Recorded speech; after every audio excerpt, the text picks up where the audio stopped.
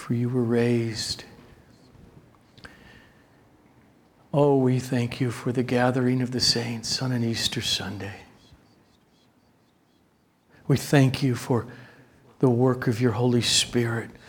I pray that you continue to cause our attention spans to be relaxed and centered on the Holy Scripture this morning. That any distraction that would come and turn our eyes away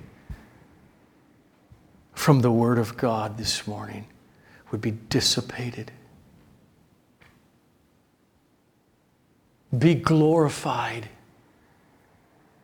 in our affections, in our thoughts, in our living hope in you. I ask it in your name, our risen Savior, and to the glory of your Father and our Father. Amen. He is risen. He is risen. He is risen. You may be seated.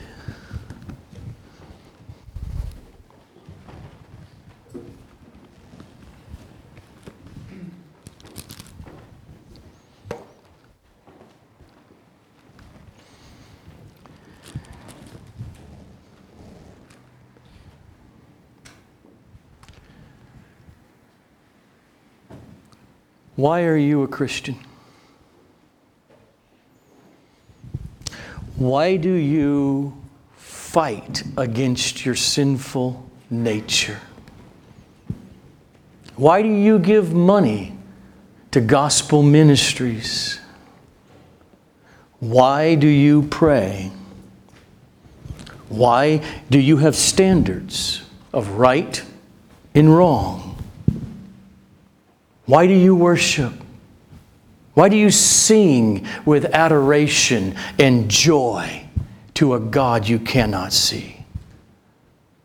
Why do you abstain from sexual sin, from stealing, from slander, from lying? Why do you live your life powered by a living hope in an inheritance that is not of this world, but is reserved and kept for you after you are bodily raised from the dead? Why do you refer to Jesus as Creator, as God, as Lord, as the I Am, as Yahweh, as Savior? The short answer is Good Friday and Easter Sunday. But Good Friday is not good unless Jesus' dead body was reunited with his soul and resurrected to immortal human life. As Paul declared, if Christ has not been raised, your faith, Christian, is futile. You're still in your sins. Everything falls if Jesus from Nazareth had not been raised from the dead. And this issue divides the world. It divides families. It sometimes divides marriages. And so, after close to preaching 1,000 sermons, I'm going to do something in a way that I've never done before. And that is, let's let the testimony of the New Testament pour over us, inundate us with the centrality of the bodily resurrection of Jesus. And so, what I'm going to do is read. I'm going to read a lot of Scripture. Ask the Lord, don't let your minds wander. But feel the flow of God's holy word and from the mouth of eyewitnesses. I'm going to begin with Matthew, and I'm going to be quoting from 17 New Testament books that are clear on the historical bodily resurrection of Jesus from Nazareth. So just relax and listen. You don't need to be turning. Matthew, he walked with Jesus. He hung out with Him. He ministered with Him for a few years. He was there in the Garden of Gethsemane. And He also ate and drank with Jesus over a period of 6 weeks after He rose from the dead. And Matthew, he compiled his narrative of Jesus' life about 30 years after the resurrection. And he tells us that right after Peter's confession that Jesus is the Messiah, the Christ, the Son of the living God, quote, Jesus began to show His disciples that He must go to Jerusalem and suffer many things from the elders and chief priests and scribes and be killed, and on the third day be raised. And Matthew testifies that Jesus was telling them exactly what was going to happen. And he says, but we really didn't get it. In fact, Peter was so bold one day to pull Jesus aside and say, no, that's never going to happen to you.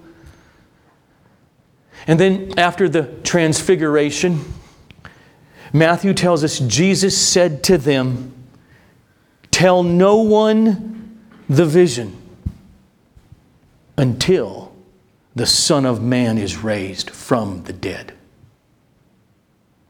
A few days later, Matthew says, as they were gathering in Galilee, Jesus said to them, the Son of Man is about to be delivered into the hands of men, and they will kill Him, and He will be raised on the third day. Then later, on His way to Jerusalem, Jesus tells His followers for a third time, we're going up to Jerusalem, and the Son of Man will be delivered over to the chief priests and the scribes, and they will condemn Him to death and deliver Him over to the Gentiles to be mocked and flogged and crucified, and He will be raised on the third day. And at the Last Supper, Matthew was there, and he tells us, Jesus said to them, after I am raised up, I will go before you to Galilee. And then early on the third day after Jesus' bloody death, Mary Magdalene and the other Mary went to the tomb, and they found nobody there in the cave. And then running back to town, to the city, to tell the apostles and the others, Matthew says while they were headed back, quote, Jesus met them. And He said, hi. And they came up and they took hold of His feet and they worshiped Him. And then Jesus said to them, don't be afraid. Go and tell my brothers to go to Galilee, and there they will see me. And then Matthew closes his narrative with these words. Now the 11 apostles, they went to Galilee, to the mountain to which Jesus had directed them, and when they saw Him, they worshiped Him, but some doubted. And Jesus came and He said to them, All authority in heaven and on earth has been given to me.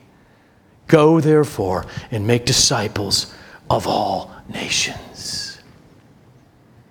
Then we turn to John Mark's narrative, close friend of Paul and of Peter. And he tells us, Jesus began to teach them that the Son of Man must suffer many things and be rejected by the elders and the chief priests and the scribes and be killed. And after 3 days, rise again. And again now, Mark, like Matthew, tells us Jesus did this 3 times on the way to Jerusalem. And then Mark tells us that on that Sunday morning, after Jesus' death, the women went to the tomb, and looking up, they saw that the stone had been rolled back. It was very large. And entering the tomb, they saw a young man sitting on the right side, dressed in a white robe. They were alarmed. And he said to them, "Don't be alarmed. You seek Jesus of Nazareth, who was crucified. He is risen." Then we turn to the third gospel. Gospel narrative according to Luke, who was a very close friend of Paul's, traveled with him for years on his missionary journeys. They ended up in Judea, in Jerusalem, for 3 years. And through those years, Luke did extensive research and interviewed many of the eyewitnesses, like Jesus' mom and the women who traveled with him, and Jesus' brothers and the apostles. And then Luke tells us also of the 3 times that Jesus spoke of his impending arrest and trial and bloody death and resurrection. And he tells us that when the women on that Sunday returned from the tomb, quote, they told all these things to the 11 and to all the rest. But these words seemed to them an idle tale, and they didn't believe them. But Peter rose and ran to the tomb. Stooping and looking in, he saw the linen cloths by themselves, and he went home marveling at what had happened. And that very day, 2 of them were going to a village named Emmaus, about 7 miles from Jerusalem. And they were talking with each other about all these things that had happened. While they were talking and discussing together, Jesus himself drew near and went with them. And when he was at table with them in Emmaus, he took the bread and blessed and broke it and gave it to them. And their eyes were opened, and they recognized him, and he vanished from their sight. And they rose that same hour, and they returned to Jerusalem, and they found the 11 and those who were with them gathered together, saying, "The Lord has risen indeed, and he's appeared to Simon Peter." Then they told what happened to them on the road, and how he was known to them in the breaking of the bread.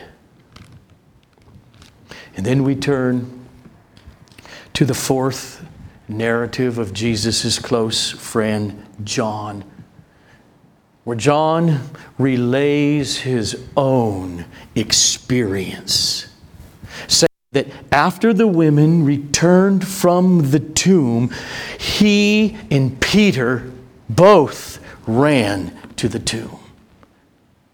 And John said, "I got there, and I looked, and I saw no body, but just the linen cloths lying there. Then Simon Peter came following me and went into the tomb. He saw the linen cloths lying there, and the face cloth which had been on Jesus' head, not lying with the linen cloths, but folded up in a place by itself. Then I also went in And I saw and believed. And then John tells us later that day, on that Sunday evening, while the doors were locked where the disciples had gathered together because of fear of the Jews, quote, Jesus came and he stood among us. And he said to us, peace be with you. And when he had said this, he showed us his hands and his side. And during those 40 days of many resurrection appearances, John said, we went back up to Galilee, and one morning while Peter and I and Thomas and Nathaniel and my brother James, we were fishing. All of a sudden, we noticed a man standing on the shore. And that man said to us, children, do you have any fish? And we answered him, no. He said to us, cast the net on the right side of the boat and you will find some. So we cast it. And now we were not able to haul it in because of the quantity of fish. And John tells us, that's when I said to Peter, it is the Lord. And they grilled the fish. And they had breakfast with Jesus.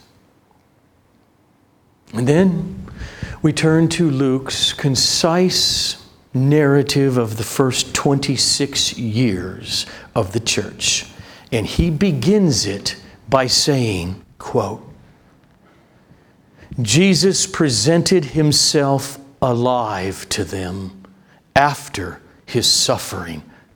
He did this by many proofs, appearing to them during 40 days and speaking about the kingdom of God. And then within days after Jesus' ascension, the 120 disciples who have been gathering together every day in praying, they were convinced they needed to replace Judas. And Luke tells us they decided that replacement must be one of the men, quote, who accompanied us during all the time that Jesus went in and out among us, beginning from the baptism of John until the day when he was taken up from us. One of these men must become with us a witness to his resurrection. And then a few days later, Pentecost comes, the Holy Spirit falls.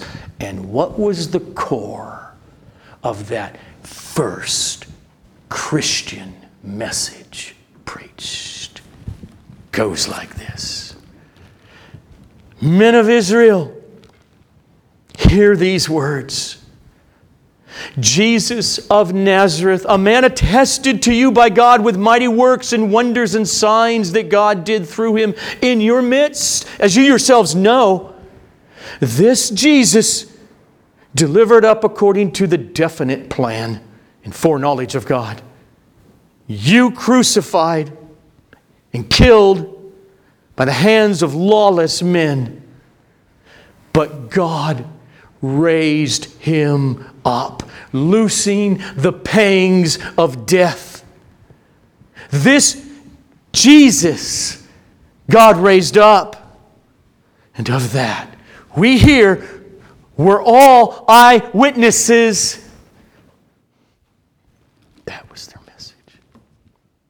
Days later, Peter preaches again in the temple grounds, and he says to his fellow Jews, you denied the Holy One and the Righteous One. And you asked for a murderer to be granted to you, and you killed the author of life, whom God raised from the dead. And to this we here are witnesses. And the religious leaders got really annoyed because the apostles were, quoting Luke now in Acts, they were teaching the people and proclaiming in Jesus the resurrection of the dead. And then the next day, Peter and John were dragged before the religious authorities there in Jerusalem because of the miraculous healing in the temple grounds there of that crippled man. And Peter said to them, "Let it be known to all of you and to all the people of Israel that by the name of Jesus, the Messiah from Nazareth, whom you crucified, whom God raised from the dead, by him, this man is standing before you well." And in Acts chapter 4, verse 33, Luke summarizes the first few months of the ministry of these eyewitnesses, saying this: "And with great power the apostles were giving their testimony to the resurrection of the Lord Jesus." A while later, the apostles were called before the religious council again, and the high priest charged them, "Stop preaching Jesus." But Peter and the apostles answered, "We must obey God rather than men. The God of our fathers raised Jesus, whom you killed by hanging him on a tree. God exalted him to his right hand as leader and Savior, to give repentance to Israel and forgiveness of sins. And we here before you are witnesses to these things. And so is the Holy Spirit, whom God has given to those who obey him."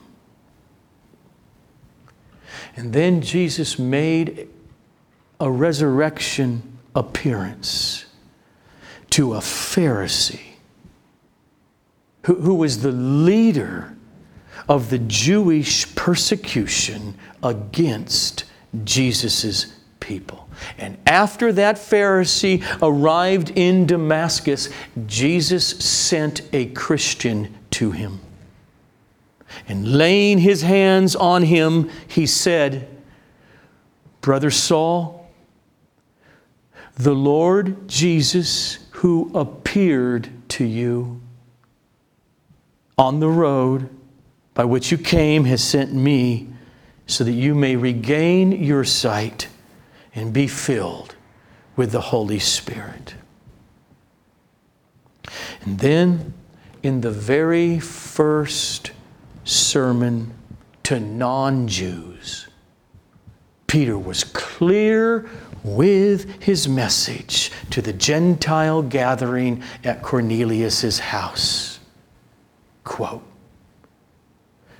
"And we are witnesses of all that he did, both in the country of the Jews and in Jerusalem. They put Jesus to death by hanging him on a tree. But God raised him up on the third day and made him to appear, not to all the people, but to us who had been chosen by God as witnesses. We who ate with him and drank with him after he rose from the dead." That's Christianity. And then Paul, on his first missionary journey, he was invited to speak in the synagogue at Antioch in Pisidia. And he was clear with the core of the Christian message. as he proclaimed to them, God has brought to Israel a Savior, Jesus, just as he promised through David. Brothers, sons of the family of Abraham, and those among you who fear God, to us has been sent the message of this salvation. For those who live in Jerusalem and their rulers, because they did not recognize him, nor understand what the Scriptures and the prophets were saying, which are read every Sabbath, they fulfilled them by condemning him. And though they found no guilt in him worthy of death, they asked Pilate to have him executed. And when they had carried out all that was written of him, they took him down from the tree and laid him in a tomb. But God raised him from the dead. And for many days he appeared to those who had come up with him from Galilee to Jerusalem, who were now his witnesses to the people. And we bring you the good news that what God promised to the fathers, this he has fulfilled to us, their children, by raising Jesus. And when Paul got to Thessalonica a few years later, again, he goes into the synagogue, and on 3 Sabbaths he reasoned with them from the Scriptures, explaining and proving that it was necessary for the Messiah to suffer and to rise from the dead, and saying to them, this Jesus, whom I proclaim to you, is the Messiah. And then in Athens, Paul concluded his public message to the pagan Greek philosophers with these words. The times of ignorance God overlooked, but now he commands all people everywhere to repent, because he has fixed a day on which he will judge the world in righteousness by a man whom he has appointed. And of this he has given assurance to all by raising him from the dead. That's the narrative in the New Testament.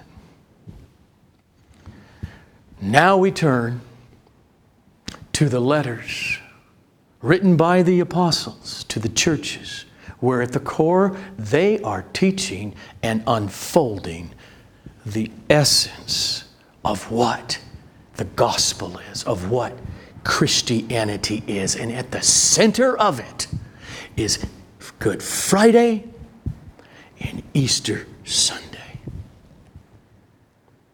The Apostle Paul, he opens up his great treatise on Christian theology with these words from Romans chapter 1. The gospel of God concerning his Son, who was descended from David according to the flesh, and was declared to be the Son of God in power according to the Spirit of holiness by his resurrection from the dead, Jesus Christ, our Lord. And in Romans 4, Paul gets to the heart of Christianity when he writes, righteousness will be counted to us who believe, put to our account, us who believe in him who raised from the dead Jesus our Lord, who was delivered up for our trespasses, and he was raised for our justification. And in Romans 6, Paul connects our baptism to the historical fact of Jesus' resurrection when he writes, "We were buried therefore with Him by baptism into death, in order that, just as Christ was raised from the dead by the glory of the Father, we too might walk in newness of life. We know that Christ, being raised from the dead, will never die again. Death no longer has dominion over Him." And in Romans 7, Paul connects our Christian walk directly to the reality of Jesus' resurrection, saying, "Likewise, my brothers, you also have died to the law through the body of Christ, so that you may belong to another, that you may belong to Him who has been raised from the dead, in order that we may bear fruit for God." And in chapter 8, the hope of our bodies are going to be dead. People are going to cry, and they're going to look at them, and they're going to be rock hard, and we won't be in them. But the hope that one day when He returns, we will be raised just like Jesus was raised from the dead. Paul connects that hope directly to Jesus' historical resurrection 2,000 years ago, saying this, "Hear Him. If this is true of you, if the Spirit of Him who raised Jesus from the dead, if He dwells in you, He who raised Christ Jesus from the dead will also one day give life to your mortal bodies through His Spirit who dwells in you." And the eternal security of Christians is rooted in Good Friday and Easter Sunday, as Paul tells us clearly in Romans 8. "Who shall bring any charge against God's elect? It is God who justifies. Who is to condemn? Christ Jesus is the one who died. And more than that, who was raised, who is at the right hand of God, who indeed right now is interceding for us." And Paul lets us know the resurrection, actual, miraculous, dead mortal body coming to immortality in its humanness forever, is at the core of what saving faith is. When he writes in Romans 10:9, hear it,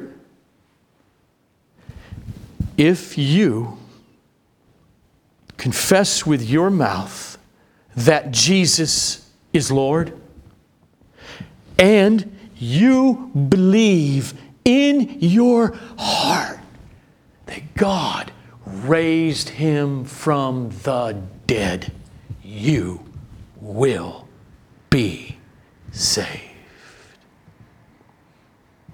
And then we turn to 1 Corinthians, and Paul declares in chapter 6, God raised the Lord and will also raise us by His power. And then, of course, the great 1 Corinthians chapter 15, which is an extended exposition on the resurrection. Too long to read it here this morning, but just a portion. "Now, if Christ is proclaimed as raised from the dead, How can some of you say that there is no resurrection of the dead? But if there is no resurrection of the dead, then not even Christ has been raised. And if Christ has not been raised, then our preaching is in vain, and your faith is in vain. We are even found to be liars because we misrepresented God, because we testified about God that He raised Christ, whom He did not raise, if it's true that the dead are not raised. For if the dead are not raised, not even Jesus has been raised. And if Christ has not been raised, your faith is futile and you are still in your sins. But in fact, Christ has been raised from the dead. He's the first fruits of those who have already died. And we turn to 2 Corinthians. And there, in chapter 4, Paul insinuates that saving faith knows something. It knows that Jesus is risen. Quote, knowing that He who raised the Lord Jesus will raise us also with Jesus and bring us, Paul writes, with you, Corinthian church, into His presence. And when Paul opened up his angriest of all letters, the letter to the Galatians, writing against the false teachings of the Judaizers, he found a necessity in that context to make clear who he really was, not of his own will, but because of God's will, who he is, which was utterly rooted in the resurrection of Christ. Paul, an apostle, not from men, nor through man, but through Jesus Christ and God the Father, who raised Him from the dead. And then Paul prays in Ephesians chapter 1 that Christians would have the eyes of your hearts enlightened, that you may know what is the hope to which He's called you, what are the riches of His glorious inheritance in the saints, and what is the immeasurable greatness of His power toward us who believe, according to the working of His great might that He worked in Christ when He raised Him from the dead and seated Him at His right hand in heavenly places.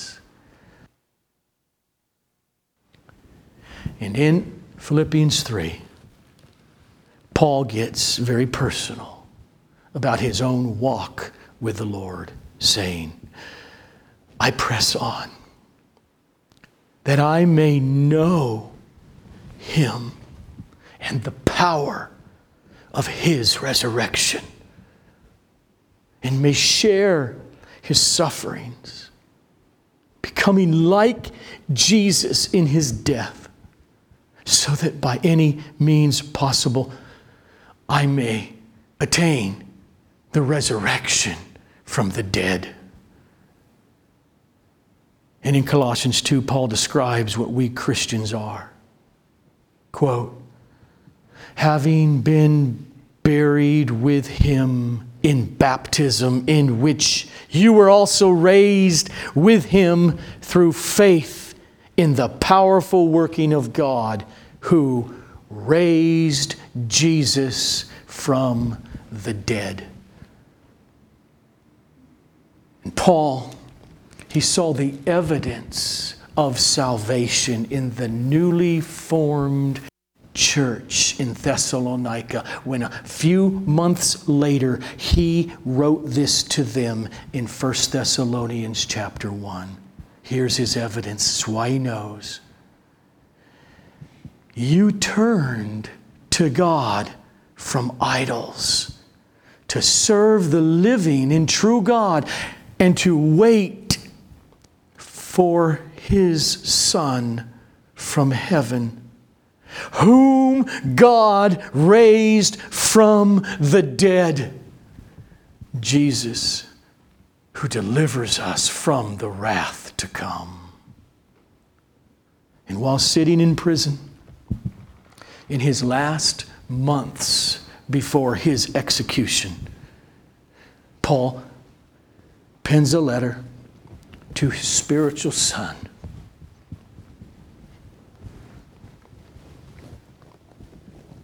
Pastor Timothy, saying, and I say to you, remember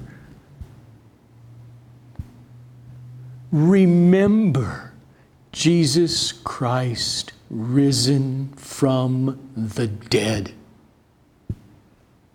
the offspring of David, is preached in my gospel, for which I am suffering. In Hebrews chapter 2, he writes, for it was not to angels that God subjected the world which is to come. Now, in putting everything in subjection to Him, He left nothing outside His control. Jesus was crowned with glory and honor because of the suffering of death, so that by the grace of God He might taste death for everyone. And then 30 years after many resurrection appearances to Peter, 30 years after Peter sat on that beach and heard Jesus ask him, Peter, do you love me? Feed my sheep. 30 years later, Peter opens up his Christian manifesto with these words. Blessed be the God and Father of our Lord Jesus Christ. According to His great mercy, He has caused us to be born again to a living hope through the resurrection of Jesus Christ from the dead. Jesus was foreknown before the foundation of the world, but was made manifest in these last times for the sake of you, who through Him are believers in God, who raised Him from the dead and gave Him glory, so that your faith and your hope are in God. And then in 1 Peter 3, he describes saving faith as this. It's an appeal to God for a good conscience through the resurrection of Jesus Christ.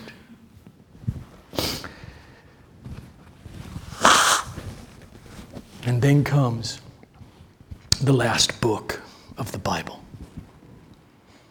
The revelation that was given to his good friend John when he was 90 plus years old.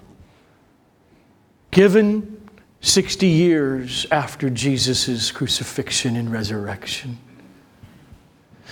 And Jesus appeared to John on that island.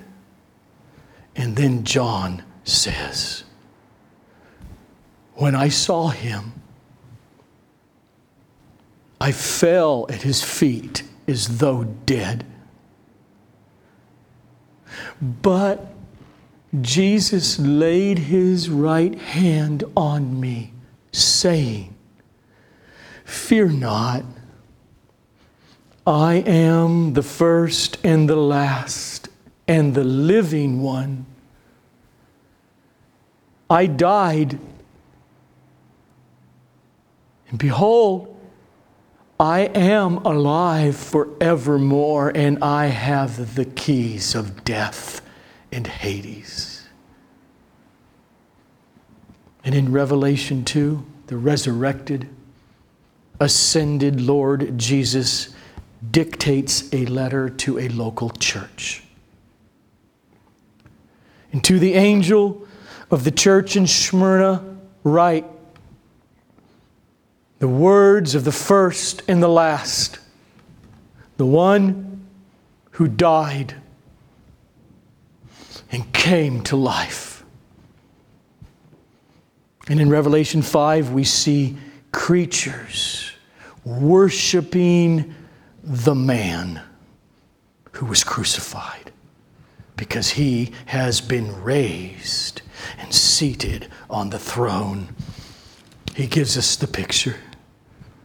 Then I looked, and I heard around the throne and the living creatures and the elders the voice of many angels, saying with a loud voice, "Worthy is the Lamb,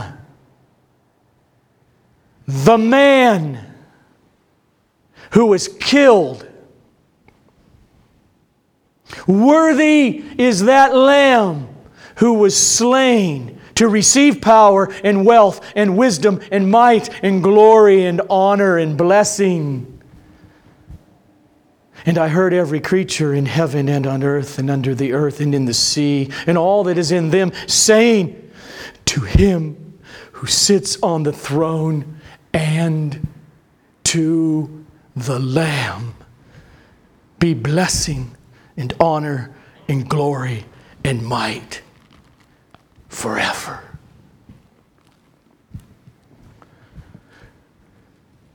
The cross of Jesus was not easy. The eternal God, the Son, the creator of the universe, became a human being just like you and me, in order to bear the wrath of God that was toward us. But He went to the cross knowing the plan of His resurrection and the joyful mercy that would result from it. And it was that knowing, as hard as it was, it is that knowing that got Him through Gethsemane and the cross, as Hebrews 12:2 clearly tells us. For the joy that was set before Him, He endured the cross, despising the shame. He is seated at the right hand of the throne of God. And finally, in the closing words of the Bible, the risen Lord Jesus speaks in Revelation 22. "Behold, I am coming soon. I am the Alpha and the Omega, the first and the last, the beginning and the end. Blessed are those who wash their robes so that they may have the right to the tree of life and that they may enter the city by the gates. I, Jesus, have sent my angel to testify to you about these things for the churches. I am the root and the descendant of David. I am the bright morning star. He who testifies to these things says, surely I am coming soon. soon. And that's why we proclaim Jesus is risen indeed. Stand with me.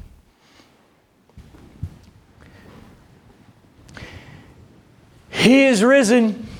He is risen indeed. He is risen. He is risen indeed. He is risen. He is risen indeed. Let's sing our hearts out to our risen King.